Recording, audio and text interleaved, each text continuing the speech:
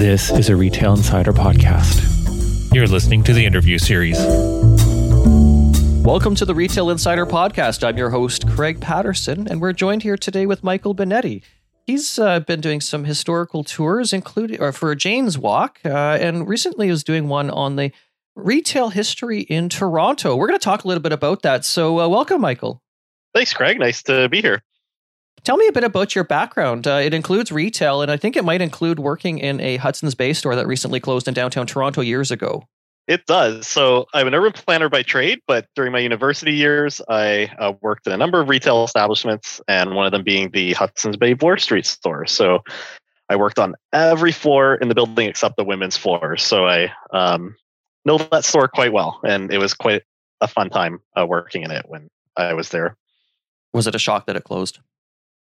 A little bit, not fully, because it didn't seem like there was ever investment made in renovating that store. So that kind of tipped me off a little bit. And I still maintain contact with people that work there, and there seemed to have been a decline in footfall, you could say, over the last few years. So that seems to mirror what I just suspect is happening on Bloor Street in general. Just seems less busy than. So not a full shock, but a little bit. I think it could have stayed open, but that's my opinion. Yeah, goodness. And, we are going to see, I think, a boost in Bloor Street with what's happening. It got out in the press finally. We can talk about the Apple store that hopefully will still be opening. We broke news of Lululemon and Alo Yoga that are going to be opening on the street. I mean, these aren't luxury stores, but Bloor Street has never been fully a luxury street anyways. It's been fairly mixed, but certainly you get towards Avenue Road, there are some very expensive brands in there, Dior, Louis Vuitton, Prada, Gucci. And as we'll get on in the tour here, some of the luxury used to be down at Yonge and Adelaide, which kind of surprised me, but we'll touch on that later on. You bet. Now, tell me about this Jane's Walk here and some of the retail history. I wanted to talk to you about it because retail history is something that I've also been quite interested in over the years, both in Canada and the United States.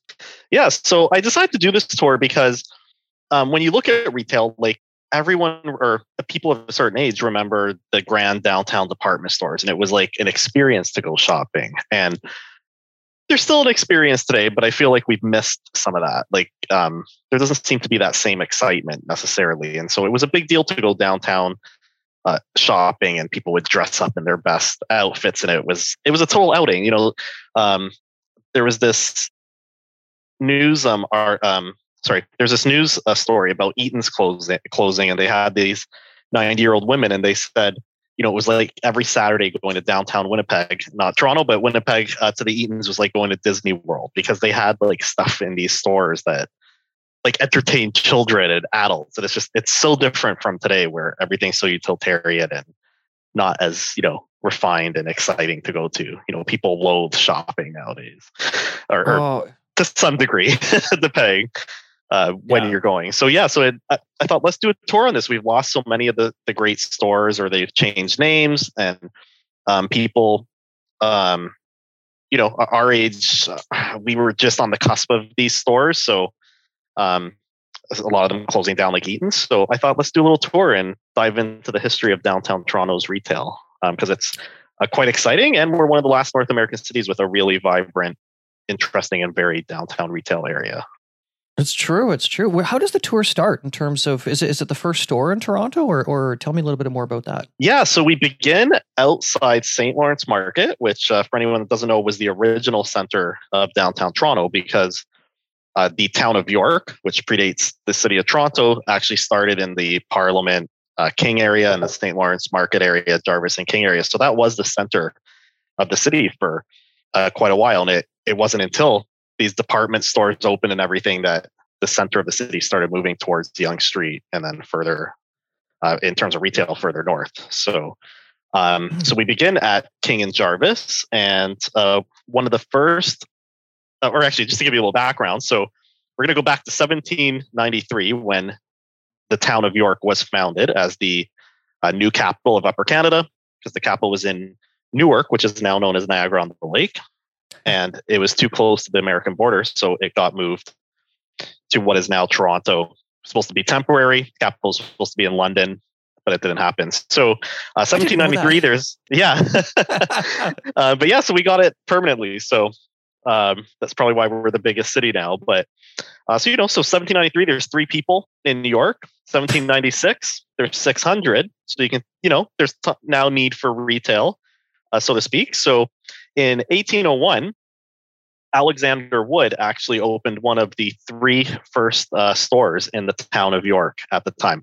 I don't have any history on the other 2 stores. I couldn't find any, but Alexander Wood is quite famous for other reasons, which we'll get into. But he opened one of the first stores in what was then the town of York, and quite interesting history. He moved here from Scotland to Upper Canada in 1793, settled in York in 1797, and then in 1801 he opened his store at King and Frederick Street, which is just east of King and Jarvis.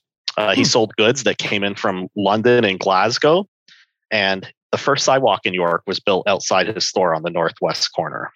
So, yeah, very interesting. So, as I said, it was one of only 3 stores in York at the time. 1798, he wasn't just a store owner. In 1798, he was lieutenant of the York Militia, and he was a city magistrate in 1800.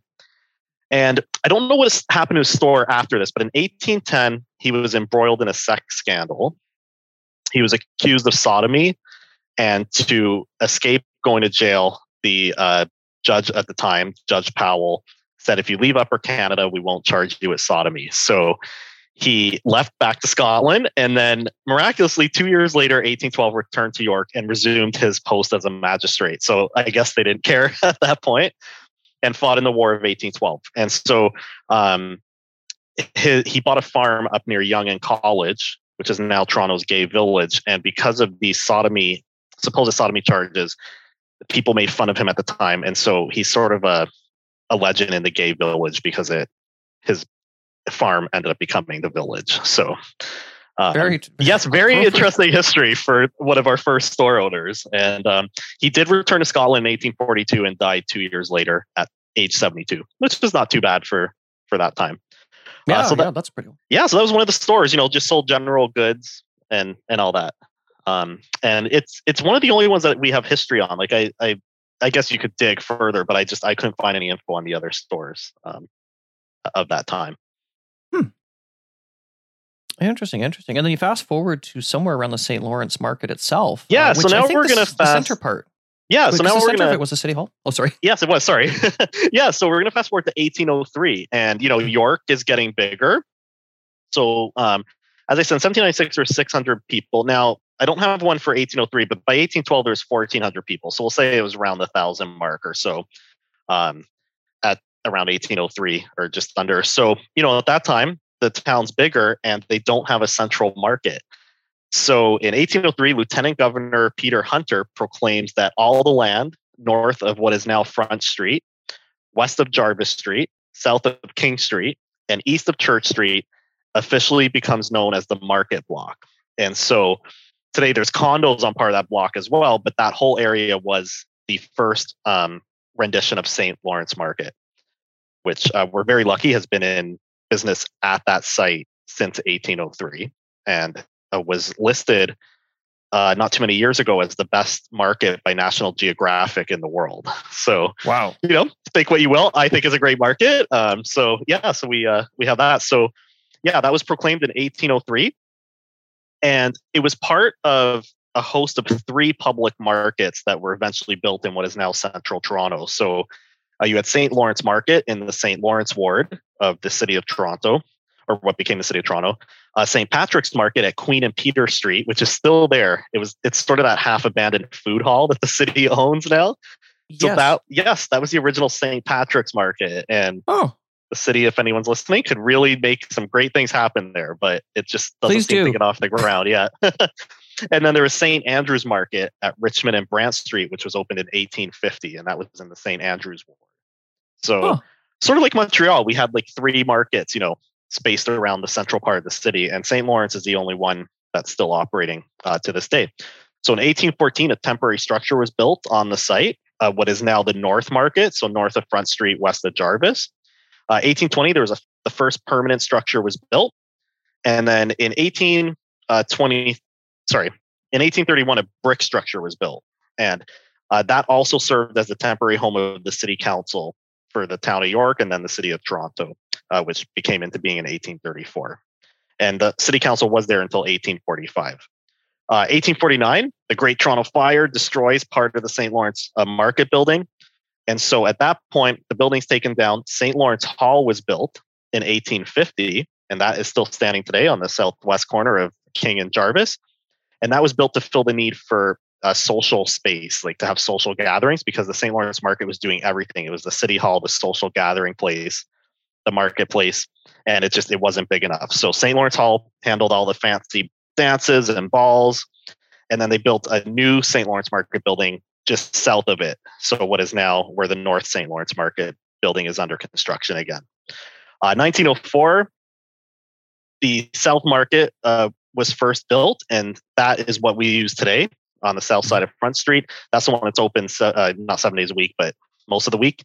And that incorporates part of Toronto's second city hall, you could say, if you count the St. Lawrence Market one as the first. And so in 1904, that was incorporated into a new South Market building. The North Market building was unfortunately replaced in 1968, and some people may remember with this like one-story brick structure, not very interesting building. And then that was demolished in 2015, and there's currently a new North Market building being built, which will have event space, a market area, a courthouse. So it's going to be a great building. It looks great if you haven't walked by it lately. But that was our what is our market district that's still going strong over 200 years later. Wow. Yeah. And when it was opened, they actually made a bylaw that you could not sell butter and eggs and other items on Saturdays. It could only be bought at St. Lawrence Market. Oh, wow. Yeah, I guess that was the part of way of just making sure the market district took off. But yeah, little interesting tidbit there. Wow. Interesting. Can we talk about department stores? We can actually. Really that's the next part, actually. So, after the market, you need to go shopping at some nice fancy stores. So, you would think you'd probably trek over to Bloor Street today, maybe Yonge and Queen. But where would we go, Craig, if it was like 1830? I'm going to guess probably King Street East, just because I do have a little background information. I went to a boarding school in Saskatchewan that was the father of the founder actually had a department store in King Street called Murray's. Which was an upscale store. Yeah, it was across from the King Edward Hotel when they expanded into a carpet store. Just some research I did because it was in a book that they made us read in school.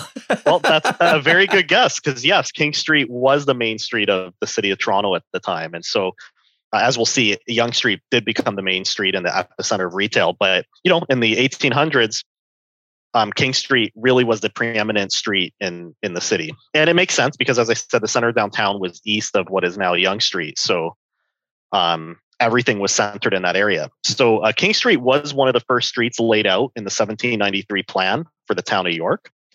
For anyone who doesn't know, it's named after George William Frederick, the king, or King George III. And other streets, just for a little history in the area, are named after his children. Oh. So, yeah, so we have George Street, Frederick Street, and Caroline Street, which got renamed to Sherbourne Street.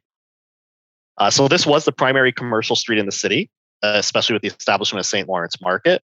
And general stores and specialized shops selling everything from dry goods, clothing, hardware, apothecaries opened. And so by the 1830s, King Street really was the busy shopping street in the city. And if you go to St. James Cathedral and you look across the street, there's a beautiful old brick building with arched windows. And that was the Army and Navy store at the time in Toronto. Yes. Yeah, it's a beautiful building. And I had heard rumors that it was a shopping building, like a building that housed, I thought, a department store, but it's actually, it did at one point. But yeah, it was the Army and Navy store and there's a beautiful old ad I have. If people come on a tour where you can see things, I have a photo of it, a great looking store.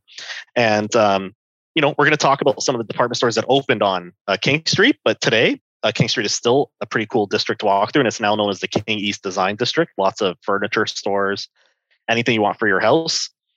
Gives, I guess, Castlefield a little run for its money. So that's King Street, and so we are going to look at some of the first stores that opened, and the history is a little murky on some of these, but one of the first stores that opened as a department store was the Golden Griffin, and also known as Hughes and Company. And it opened in the 1840s on the north side of King Street, west of Jarvis. And the building was taken down, so actually part of St. James Park is now where that building stood. And it was kind of known as the Golden Griffin because it had a giant griffith on the building, which we're going to see with another one of the buildings. Became kind of a thing on King Street. So that was like one of the first department stores. And then its neighbor, so to speak, was the Golden Lion, which we do seem to have more information about. So it was officially known as the Robert Walker and Sons. And Robert Walker was a native of Brampton, England, and he moved to Toronto in 1829 and entered the clothing business. And then in 1836, he formed a partnership with Thomas Hutchison, and they opened a store on King Street, which was Robert Walker and Sons. And it became known as the Golden Lion because they had a golden lion on top of the building, a statue. Oh, cool. And by the way, for those that are listening, Michael's showing me photos, but you can't see them because this is an audio podcast, but it looks cool. I wish those stores were still here. That is so neat. Yeah. So in 1847, they spent a large sum of money, $30,000, to build, which says is translated to millions today, but it was said to, it was at 33 to 37 King Street East, which is in the King Edward Hotel area today. And they adopted, as I said, this golden lion as its symbol. And the success of this store prompted a huge expansion. And so in 1867, they expanded the store. They used cast iron columns to have open free floor space to show the goods. The 12-foot lion was on the top of the store. It had like an interior light well, like it was one of the preeminent department stores of the time. So the store was doing great. Walker decides to retire in 1870, and unfortunately in 1885 he dies. And he's a very devout Christian, and he was also a firefighter, but his devotion to Christianity put him on as the board of the Necropolis Cemetery, which is one of Toronto's oldest cemeteries. He donated land at Parliament Street for the Methodist Church, which was demolished for Regent Park. So he was very involved in the community. So in 1892, the store was doubled in size, and it also had a large dome for natural lighting. So this had the potential to really rival the two other retail giants of the time, Eaton's and Simpson's. However, the store abruptly closed in 1898 because there was no one left in the Walker family to carry on the business. Oh. And so a short-lived department store moved in. I have no other information on that, but another department store moved in for like a year. And then it became a Liberal campaign office in 1900 for the federal election. In 1901, the lion was removed and the building was demolished for the King Edward Hotel, which opened in 1903.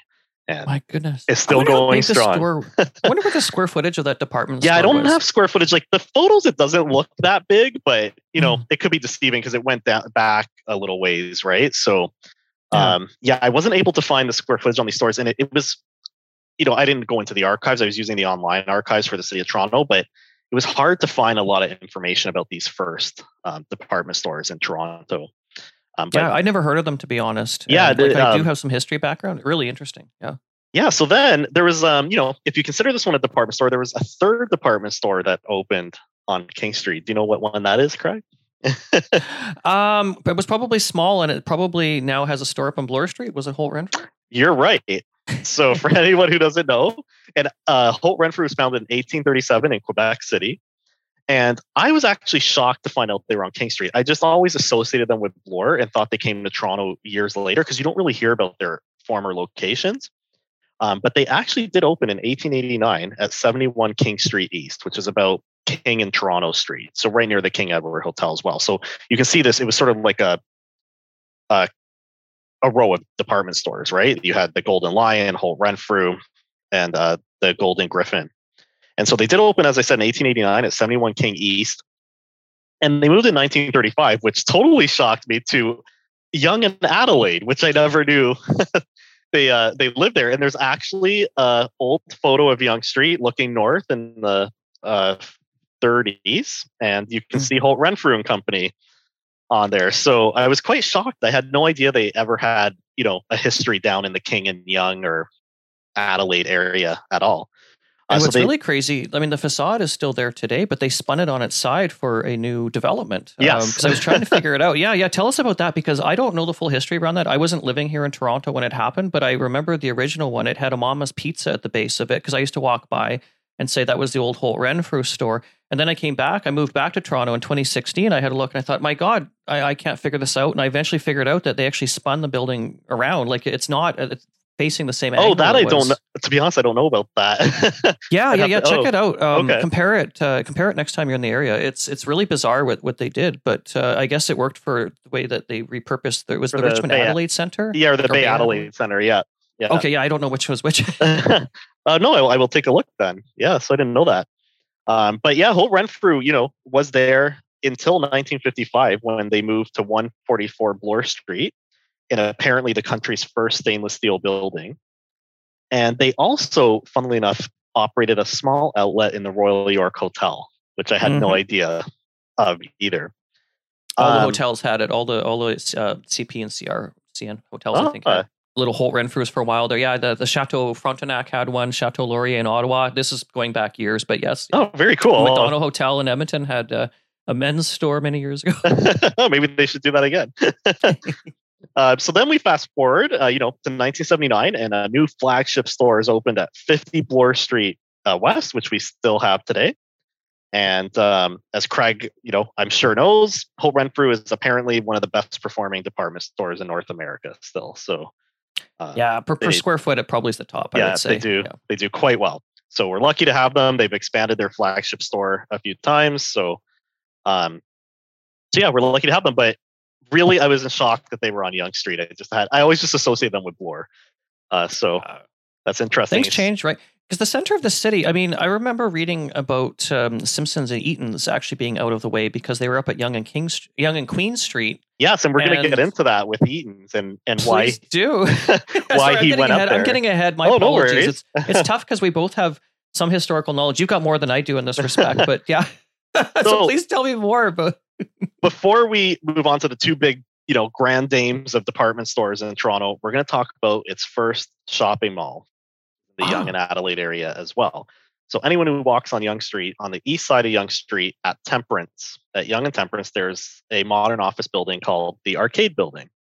And it's called the Arcade Building because the Toronto Arcade was located there. And it can be said to be the first shopping mall in Toronto. And many cities had these grand shopping arcades. And if you go to Australian cities, which are very similar to Canadian cities, they didn't demolish theirs, unlike we did. And their retail arcades downtown are some of the most prestigious shopping areas in the city, and they're beautiful structures. And so we had one, but unfortunately, it was knocked down. But it was opened in 1884. And as I said, it was considered the first shopping mall in Toronto, some say in Canada. 4 stories, included shops and offices, had about 52 retail stores, and it was designed to compete with the nearby department stores like Eaton's and Simpsons, because the small business of the day felt they couldn't compete with these big stores that offered everything in one building. So, put all the little stores in a sort of mall and they might be able to compete a little bit. So the structure, unfortunately, was damaged by fire in 1953. It was demolished in 1955, and the Arcade Building that now stands there was built. And it had a modern arcade in the first floor, and that was converted in the 2000s to I think it's Good Time Fitness that's in there now. I remember the old arcade. Yeah. What a disappointment. I mean, architecturally, that building isn't even remotely close to what the old one was. No. But it is a 50s, whatever, modern structure that we may come to love maybe at some point. So now, Craig, we're going to take a walk just up a few blocks to the epicenter of Toronto retail. And some would argue is still the epicenter of Toronto retail, especially for, say, middle-class shopping. And we're going to first look at Eaton's. So, we're going to look at Eaton's and Simpsons, but we'll start off with Eaton's. But what I found interesting was they flipped corners. So as you'll see, Eaton's was south of Queen and then moved north and stayed there. And Simpsons was north of Queen and then moved south and stayed there. So, but we'll see that. So we're going to talk a little bit about Eaton's or a little more in depth about Eaton's, because it was just such a part of Canada and one of the largest retail establishments in North America and the largest in the British Empire at the time. Like this was a gigantic business. And, Toronto wasn't one of the biggest cities back then. And it's just that Eaton's like ballooned. Its business is just amazing. So Timothy Eaton was born in Ireland. At age 20, he immigrated to Ontario. And in 1862, he married his wife, Margaret Wilson Beatty. And I'm mentioning her specifically because she had a big part of the business in running the restaurants and keeping the business going there. And so in 1854, he worked in a haberdashery store in Glen Williams, Ontario. And he tried setting up a bakery business in Kirkton, Ontario in 1865. He went out of business only a few months later, decided to try opening a dry goods store in St. Mary's in Ontario. And then in 1869, he bought an existing dry goods and haberdashery business at 178 Yonge Street in Toronto. And he embraced some groundbreaking retail practices of the time. So he had all goods had one price. So there was no more haggling, which was commonplace in the retail marketplace. No credit. So credit was a big thing back then. You pay back later, they'd write it down. No credit, you pay cash only right when you buy it. And a really revolutionary idea, money back guarantee. If you don't like the product, you can bring it back. So these, groundbreaking practices, they really helped Eaton's really boom and become a popular department store. And it's interesting because he located at Queen and Yonge, which was not the center of Toronto at the time. Everyone was on King Street. And that's where the aristocracy lives. All the rich people live down off King Street. Anyone who knows Jarvis Street was the Rosedale of the day. So everything was east.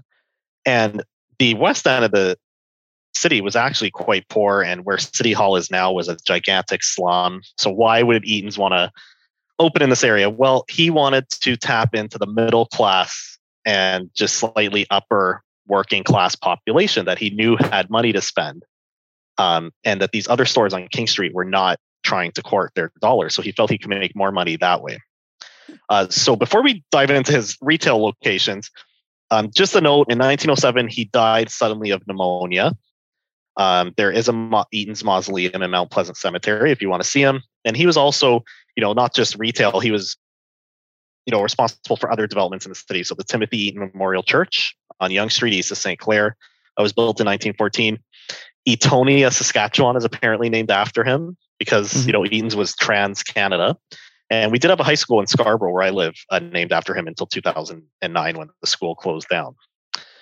So now we're going to look at the store a little bit more. So in 1883, he moves his store to 190 Yonge Street. And this is a larger store, and it has large plate glass windows, the first in Toronto, the first store with electric lights, and 3 floors and 35 departments. And this is when he moved north of Queen Street. And funnily enough, he kept his lease at 178 Yonge Street, which was south of Queen, for the remainder of the year because it expired in 1884 because he didn't want to give Simpsons a head start on their expansion. So he thought he could hold them off a little bit more. So there was already that rival going on between Eaton's and Simpsons. So in 1886, he opens the first elevator in a store in Toronto. 1884, Eaton's introduces the Eaton's catalog, which closed in 1976 and was basically the Amazon of the day. And by 1897, his store had 326,000 square feet at Yonge and Queen, which is quite big for the day. Yeah. It would have been one of the largest, say, in North America at the time. And now comes some interesting tidbits on just how big Eaton's was. So in 1898, and again, we're focusing on Toronto here, but please remember he opened stores across Canada. So Winnipeg, Calgary, Edmonton, like almost every Canadian city had an Eaton's store. So in 1898, Eaton's had $5 million in sales, which equates to $173 million today. This was more than Bloomingdale's and Harrods.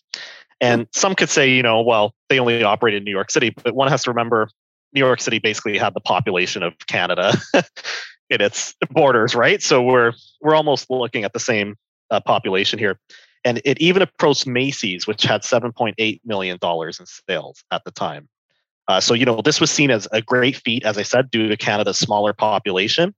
But one interesting thing is Eaton's was probably the most monopolistic. Like Canada had probably the most monopolistic retail environment at the time. And per capita in Canada, 93 cents was spent at Eaton's compared to 13 cents per capita in the USA in Sears, which was the US store at the time and the biggest retail store. So Eaton's really had a monopoly on Canadian spending. And so, as I said, Eaton's targeted the lower middle class, upper working class, and rural spenders. And he left the more affluent customers to Simpsons and the other stores on King Street.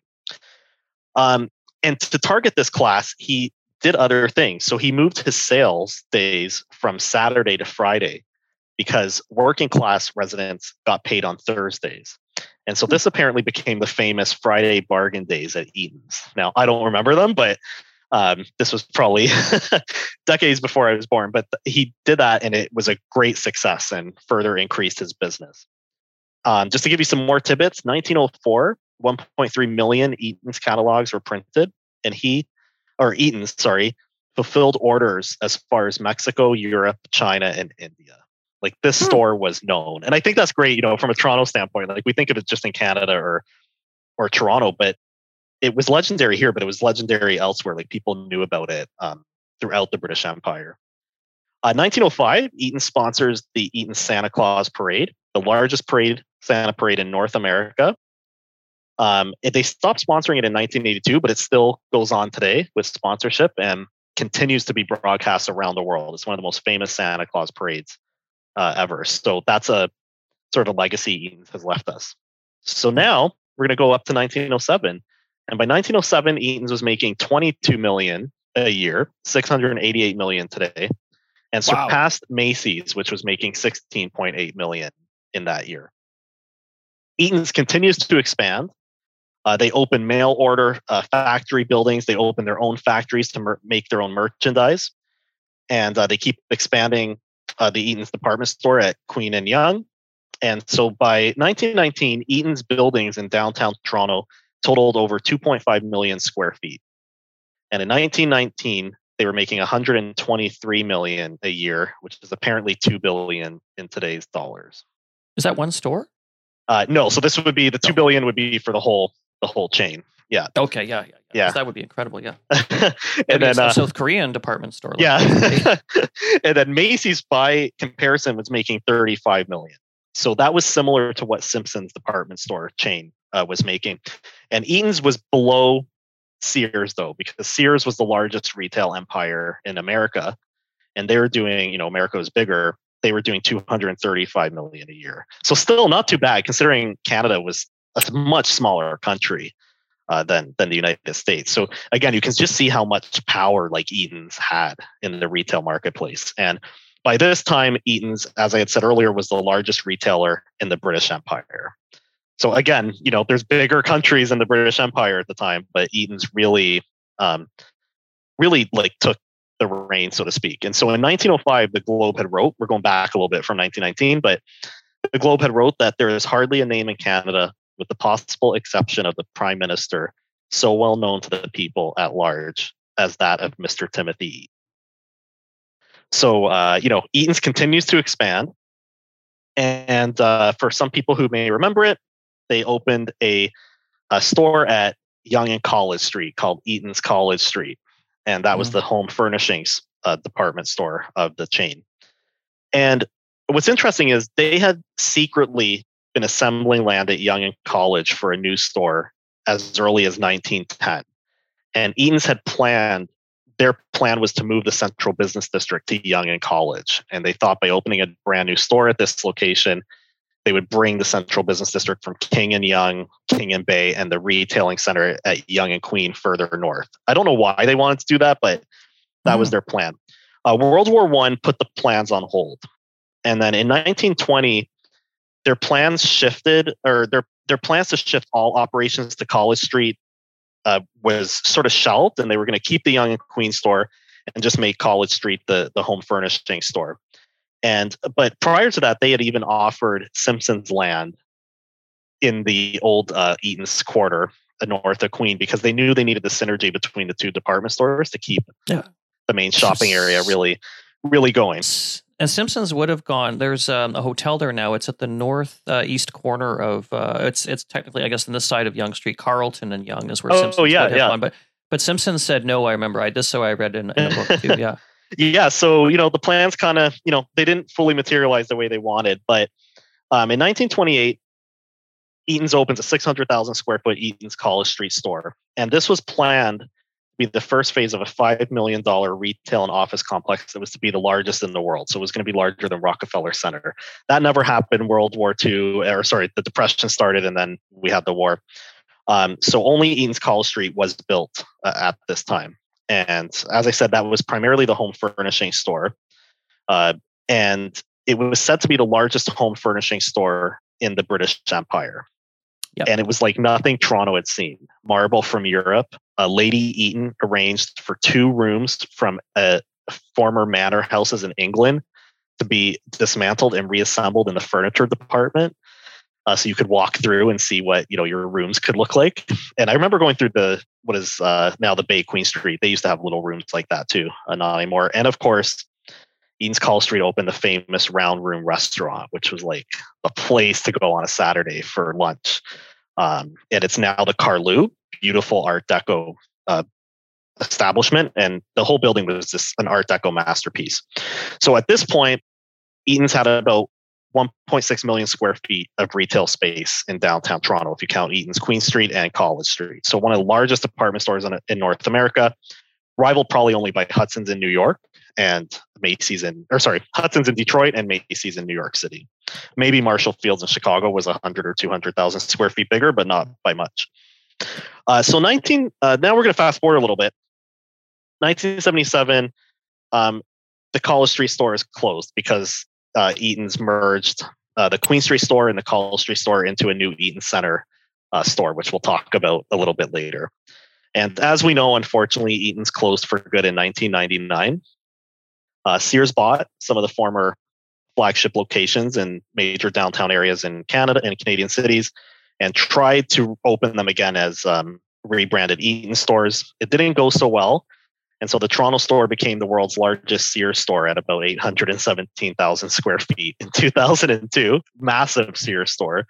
And then 2016, the store became Nordstrom's, greatly downsized, 220,000 square feet about.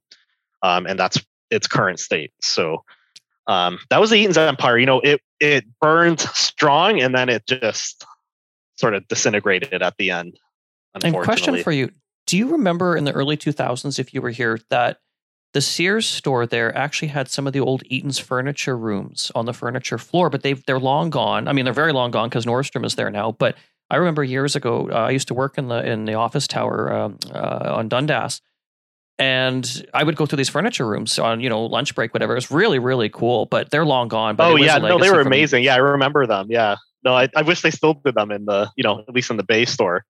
Mm-hmm. That's still down there. Yeah, no, I remember them. It was so cool. You got to see all different, aspects of design and stuff. And I think that's the things department stores need to bring back, are sort of things like that.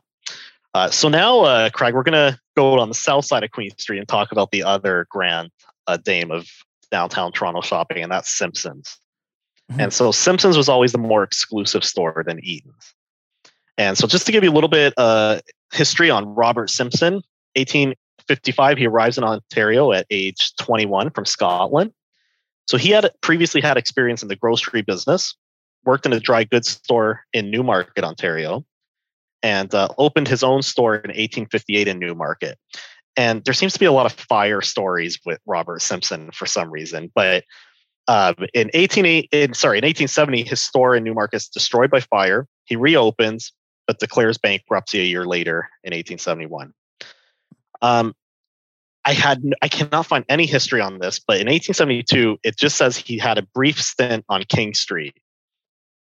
Don't know what he did on, what store he opened on King Street. I got to do some more digging, but I was unable to find anything so far. And by the way, I read a book on Simpsons. Mm-hmm. I couldn't even answer that question. I don't know. I mean, it was written by Alan Burton. So okay. That was more when the Burton family was involved. But yeah, I don't know either. Yeah, so I got to try to do some more digging. But anyway, after a brief stint, apparently on King Street, he opened his store at 184 Yonge Street, north of Queen Street, where where Eaton's was. And to differentiate himself from Eaton's, he started sending out flyers to distinguish his business from others, including Eaton's. So he had like the forerunner to today's flyer, or to the flyers you used to get in the mail, or may still get. In 1894, he opens a 6-story store on Yonge Street, south of Queen. And unfortunately, 3 months later, in 1895, the store burns to the ground.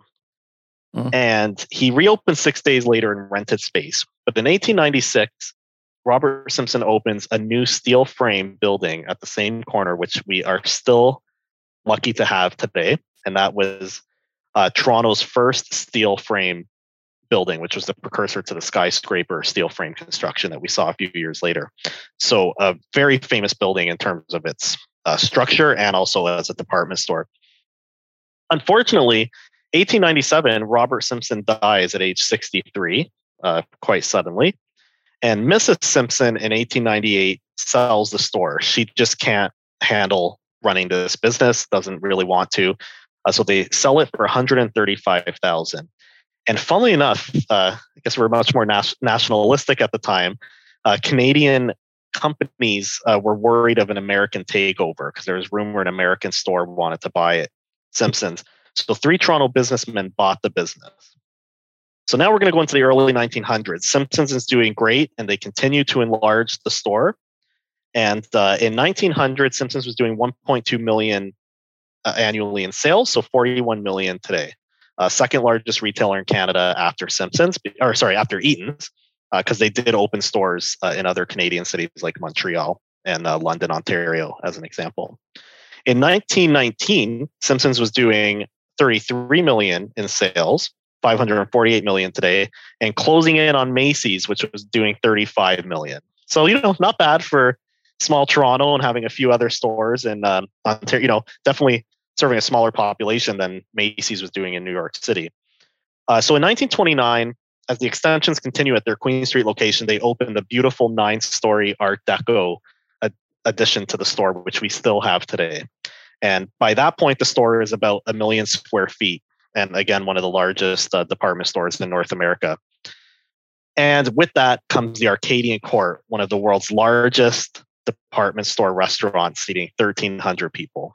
Beautiful Art Deco restaurant. It's now an event space, but it's been restored to its original 1929 design. And I even remember eating there because it was open until the mid-2000s as a department store restaurant at the Bay. And the Arcadian Court had gone through changes over the years. They modernized it in the 60s and then in the 80s. So it didn't have that full Art Deco style, but they did restore it when they turned it into an event space. And so that was really the last grand downtown department store restaurant that we had until the mid 2000s, and then they've been closed. So just to give you a little bit more on sales, in 1929, the Toronto store alone was making 31 million, which is about 521 million today. And Craig might have a worried face on him because I don't think that store is doing 500 million today, but not even close.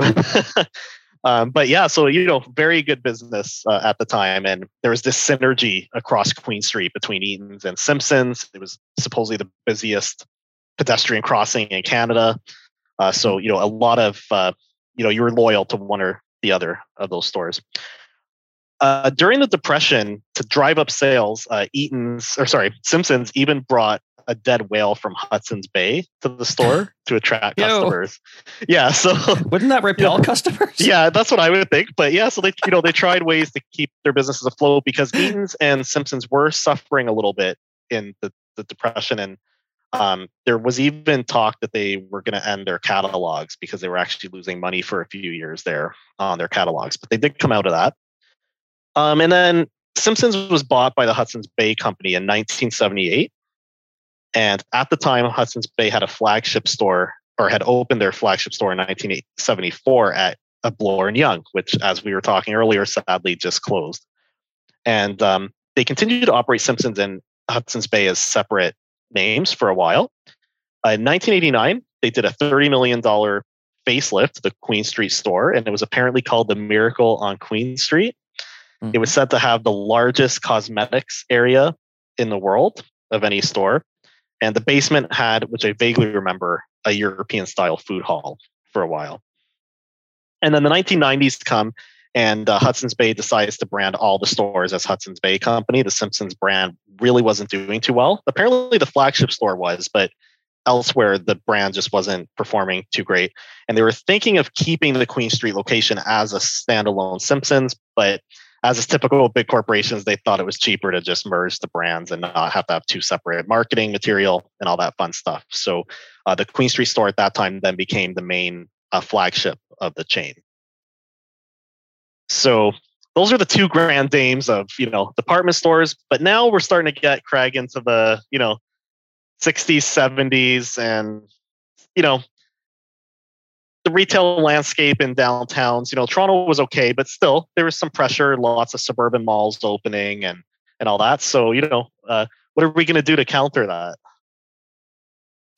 Pedestrianize Yonge Street? Is that? Well, among other things. The Eaton's family decides that they're going to build a downtown shopping mall. Oh, of course, that too. Yes. I was thinking further up Yonge Street. Yeah. Toronto Eaton Center. Yeah. Well, now we call it CF. So the Eaton Center. So the Eaton Center really, I think Craig would agree, is a retail landmark. So it was designed by Zelder Partnership, which is a famous Canadian architectural firm. And the Eaton Center has about 2.1 million square feet of retail space, if you include the now Hudson's Bay Queen Street store, which is considered part of the Eaton Center. Second largest square feet after Square One shopping mall in Mississauga.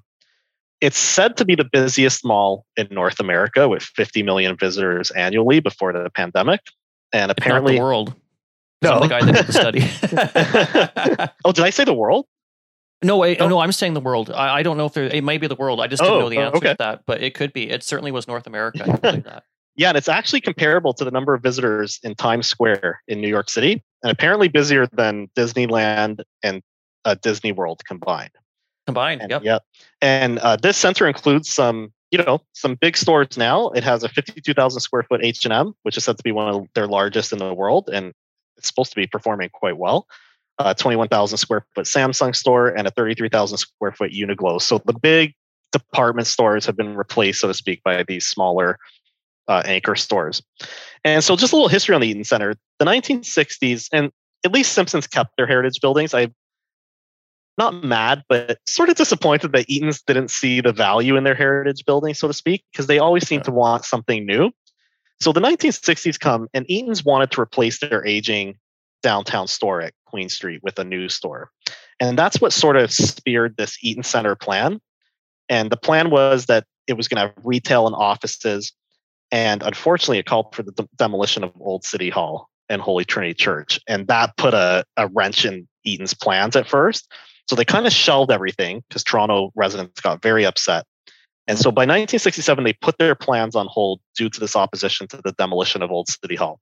And in 1971, they unveiled a new plan for the Eaton Center that saved Old City Hall and also saved the Holy Trinity Church. And the plan changed the location of the Eaton store from Queen Street to Dundas Street in Yonge, with a retail arcade connecting Simpsons and Eaton's together. And so that is the plan we got. And that retail arcade is modeled after the Galleria Vittorio Emanuele in Milan, which was said to be one of the first shopping malls in the world. It's also a retail arcade. And if you look at the ceiling of the Eaton Center, it does have a modern sort of Galleria Vittorio Emanuele look to it. So I think it's quite an architectural masterpiece. They've played around with it over the decades and maybe should put it back to its original 70s look, which apparently Cadillac Fairview is doing a renovation to that ceiling now. So hopefully, the Eaton Center will sort of get back to its roots a little bit there. So the Eaton Center was opened in two phases. The first phase opened in 1977, which was the section of, if you're familiar with the area now, there was Albert Street, which went through Yonge Street to Bay Street. And that's actually an entrance to the Eaton Center now, just south of the Nordstrom's department store. So that was actually a street that you could actually walk through. So that was the first phase that opened in 1977. And that included a new 9-story, 1 million square foot Eaton's department store. And so that was the new store that took the old Queen Street location and College Street location together.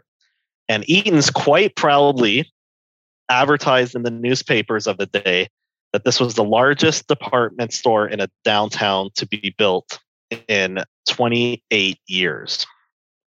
And they had a cool advertisement showing that. So they were quite proud of this. And it probably, I was kind of shocked because I was like, oh, I thought there would have been, like, it would have been decades before that a larger store, like 1 million square feet opened. But apparently there was some expansions in the 50s of some stores in America. So maybe, maybe that is why. But, this was a gigantic store for a time. In most other North American cities, people or department stores were downsizing downtown and closing altogether. And, one could say Eaton's downsized because they had about 1.6 million square feet before. But, still, this is quite a large size for that era. And in 1979, Phase 2 opens, which was the Galleria, the retail part, the second part of that retail Galleria from like Albert Street South to then Simpson's department store. It includes an 18-screen Cineplex, which was the largest cinema in the world. And this really catapulted like the Eaton Center to fame. Like every city wanted a downtown shopping mall like the Eaton Center. And, from St. Louis to Buffalo, like everyone's building these downtown malls hoping it's going to save their struggling downtowns. But the reason Eaton Center worked is because it was built in a vibrant downtown that wasn't declining, so to speak, like the American cities. And so these other cities I don't think any city ever has had a downtown mall as successful as the Eaton Center. I could be wrong, Craig, but I don't think so. In North America, America, like the Eaton Center, I think is quite legendary. Yeah, so, I mean, CF Pacific Center in Vancouver is pretty good. It's not nearly as grand, but it's a successful mall. But certainly, yeah. It's just that, in the psyche, like everyone goes to the Eaton Center on a Saturday or something. Like when you're a teenager, like it's just the success that this mall had is, in urban planning circles. Like I said, every city wanted it, and they didn't see that it wasn't the mall that made it, because the city was vibrant already, and that you can't place these. But anyway, I would say we have the most legendary downtown mall in the world to an extent, the Eaton Center. So the Eaton Center has continued to perform well. And funnily enough, the early designs for it had street frontage retail on Yonge Street, but that's not what we got. We got a blank wall. And this was actually fixed in the early 2000s when the Eaton Center did make a new facade.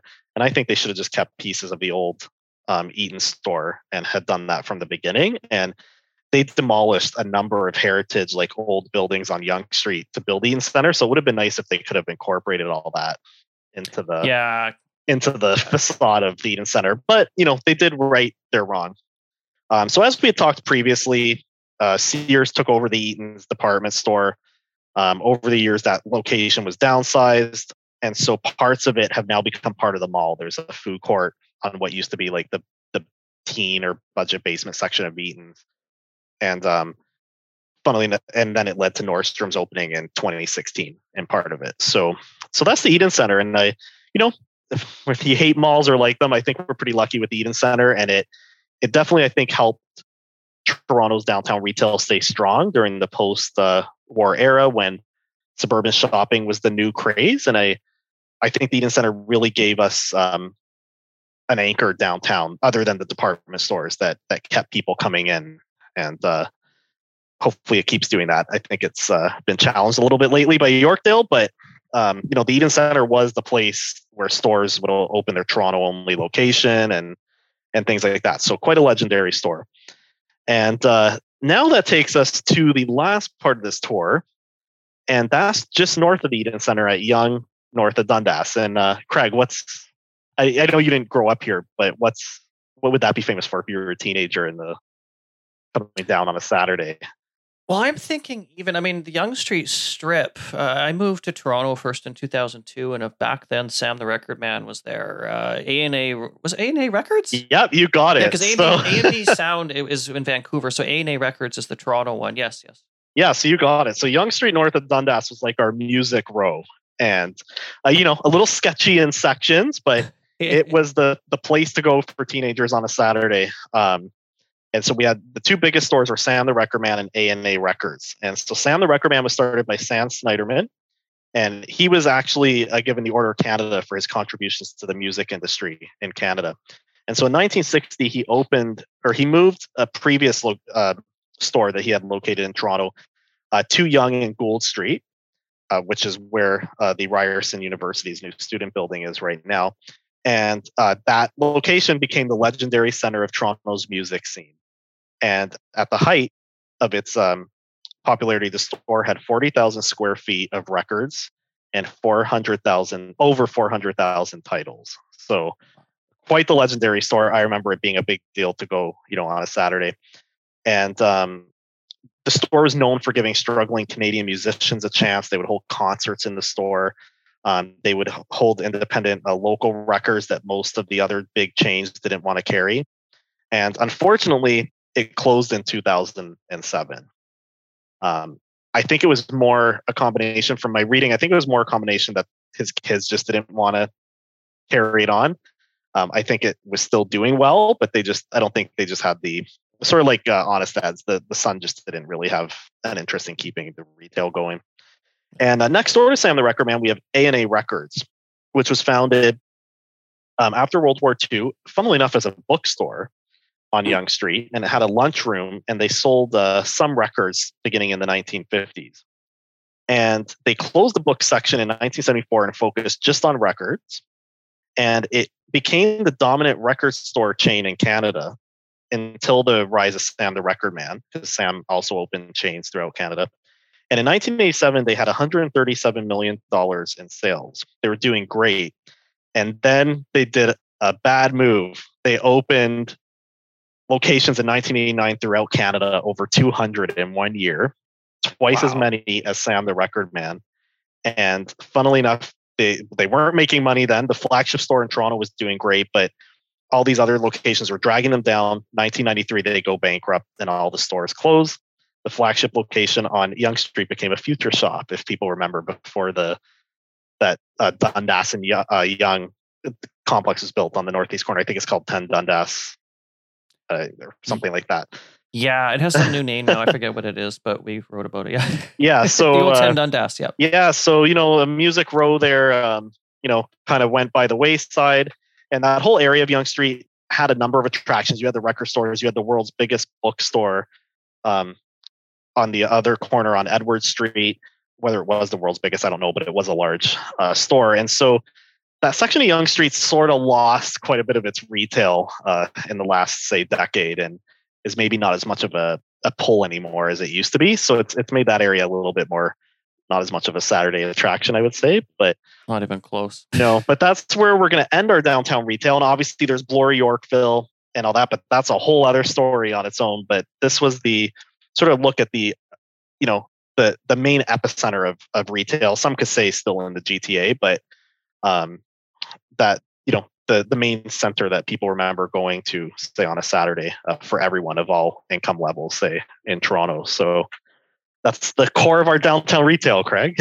Amazing. Thank you so much, Michael. We should do a separate one at some point, maybe on Bloor Yorkville if you... Yes, we do have to do Bloor Yorkville. And, when you look at retail in Toronto, we could probably do them on a number of areas because, as I had said earlier, Toronto is one of the last cities in North America, and hopefully all this condo development doesn't kill it all off, but is one of the last cities in North America that maintains a very vibrant and varied retail environment in its downtown. It has the old retail that a lot of cities have lost. We have Pawnbroker Row, for example. You have Yorkville with the high end, Queen and Yonge more with the middle class. The old fashion district still with some of the fabric stores. You go to a lot of cities today in North America, they don't have that. Chicago a little bit, but even they don't have what we have in terms of that varied. New York, one of the last ones that still does as well. But Seattle, all these other cities that still have sort of vibrant retail areas downtown, they don't have that mix that we have. So we're really lucky. Part of it is Toronto had some amazing planning that was done in the post-war era to protect our downtown area from overdevelopment. As I alluded to just a few seconds ago, we seem to be overdeveloping now in certain areas. And so whether these places can stay will have to be seen. But we do have an amazing downtown shopping district that a lot of cities have lost. So we should be proud of it, support it. We have the second largest department store still in operation in North America, the HBC Queen Street store. So we have a lot of that a lot of cities lost. And as I alluded to before, we're starting to see a little competition with our suburban malls now that we weren't having before. And hopefully downtown stays as strong as it has been since the the suburban boom in the post-war era. I think we can keep it going strong. But yeah, we have an amazing downtown to explore. So go down there, support the local stores, the big stores, everyone in between, and keep it going. Absolutely. And I think Toronto's an amazing city. I grew up in Western Canada where we were, taught to hate Toronto, but I actually really like living here. I seriously do. I mean, I could live anywhere in Canada, or I suppose anywhere really generally, but I've chosen Toronto. I think this is a really interesting city. It's got an incredibly vibrant downtown, like you said. It's probably the second most vibrant after Manhattan, and in second most populous, I believe. With 300,000 people, it's got almost double the population of central Chicago. Triple Philadelphia, which is also a vibrant downtown. But there aren't many, like you said, downtowns left that are very vibrant. You've got downtown Vancouver, which is very successful, and Montreal is seeing a bit of a revival here as more homes are being built and whatnot. But Montreal has had its struggles over the years. But North American downtowns, for the most part, have really, really died. While we've seen, European downtowns continue to maintain themselves, and in Asia, the cities there are different dynamic altogether because of the growth and the history there. Yeah, so no, it's we should enjoy it and not take it for granted. Absolutely. If anyone's listening to this and they're not in Toronto, come visit. Be a tourist in our city. It is a fun place to be and enjoy. So.